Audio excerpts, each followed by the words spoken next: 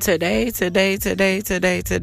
we're gonna talk about friends on the record with Neely. We're gonna talk about just like what the TLC song says. What about your friends? Do you have friends that are in your corner when you need them? Do you have friends that are just your friends for beneficial reasons? Do you have friends that are really emotionally invested in you? Well, my thoughts on that today is that, first of all, if they're your friends, they're going to be your friends through it all. Through the good, bad, the ugly. They're going to be your friends through all of it. Most importantly, if they're your friend, you should never have to ask them for anything. It should be always offered. Whether if it's a shoulder to cry on, they know you don't have any food in your cabinet because, you might be changing jobs and you have kids at home, or you could be just by yourself and you could be struggling for a little minute till you get back on your feet again. Those friends should be there to bring you food, help, even shelter at really, really desperate times of need. Shelter. People that call you your friend, call themselves your friends, should be there for you 24/7. Sometimes as friends, it does get overwhelming listening to others' problems or having to always kind of be the person to call on. But if you're that friend, you should be there all the time, 24/7 and help pick up the pieces, But as long as they're reciprocating what you're putting out. Because somebody told me, do not expect the same out of others that you put out. But my thing is, well, that doesn't mean you're in it much as invested as being my friend as I'm invested in being your friend. If you blatantly know I need something, or I'm having a hard time, you should be able to pick up that phone and be like, hey Neely, what's up? How are you doing? Is everything straight with you and the kids? And you got everything that you need? Do y'all need food? Do you need an extra $20 to put gas in your car to go look for a job? You're supposed to be there through all of that. You're supposed to be there. This is just my opinion. But at the same time, I'm going to be honest, me as being a friend, sometimes I do be needing a break too. Because I'm like, yeah, it's cool being my friend's counselor. But sometimes it's like, okay, can we not talk about y'all today? Can we at least talk about me? Put me in there sometimes. Because sometimes some friends do get overshadowed by all their friends' problems and issues and things they have going on day to day, because they feel like you're that strong friend. You shouldn't have anything going on. I'm the one that needs help all the time. But at the same time, your strong friends need help too. They need prayer. They need you to call them and ask them if they mentally and physically okay. That's just my little opinion on that. It may not be your description as a friend. Now, if you're an associate, that's a different story.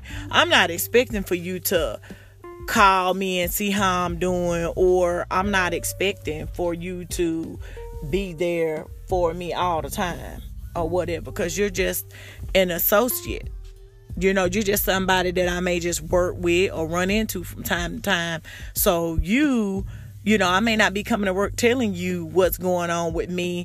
And even if I am, sometimes it's good to have those associates, because they may fill in where your friends may not be available. But that does not mean they're your friend. That means that's a person that at that time you just had to vent and let it go. A lot of us are getting friendship confused with you was there at that time, that moment. No, if that's your friend, they're gonna be there all the time. And even if they're absent, it's gonna be, they're gonna pick up the pieces somewhere else in a different time and different moment. That's just my opinion on being someone's friend and some of the characteristics of being the friends. And also, even though we're close friends, sometimes we don't see each other all the time, depending on if you live in the same area, if you don't, because some friends do live across the country from each other. But at the same time, when you're in town or when I'm in town, or if there's something close in the area that we both can attend and do and all that, invite your friends out. I try to invite my friends to stuff that I'm thinking about doing, even though sometimes I may not do it, but I still try to invite them to certain things. Then sometimes I get upset when I see my friends went somewhere or did something without me and didn't ask me or didn't consult me. That's okay as well.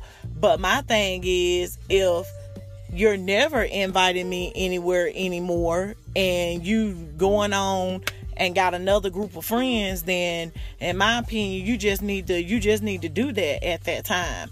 Now, I can still be your friend, whenever you need something, but we just won't be those type of friends anymore, because I feel like sometimes we do move on in a friendship. You might just be friends for 7 years, and after 7 years the friendship die. That type of stuff. I do believe in that type of stuff too, because sometimes you do have friends that stick with you 20 and 30 years, but those are the real ride or die friends. They really believe in friendship and really need friendship. Some people that only be in your life for a season as a friend, just like anything else. They move on, you move on. They might be stuck in a time and a place in their life. You're trying to elevate yourself, so you'll fall out of being friends. But is anything wrong with that? No, because sometimes you really just need to move on, because those are the toxic friends. Those are friends that's toxic. That means they might be only with you for beneficial reason or just to keep their spirits up. But if they down, they want to call you. But if they up, they out and about with other people flouncing around town. But when you need them, they ain't never there.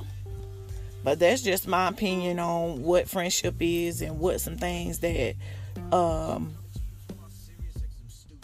people are missing out on being a friend or need to hear if they're calling themselves someone's friend. Talk to y'all later. Peace.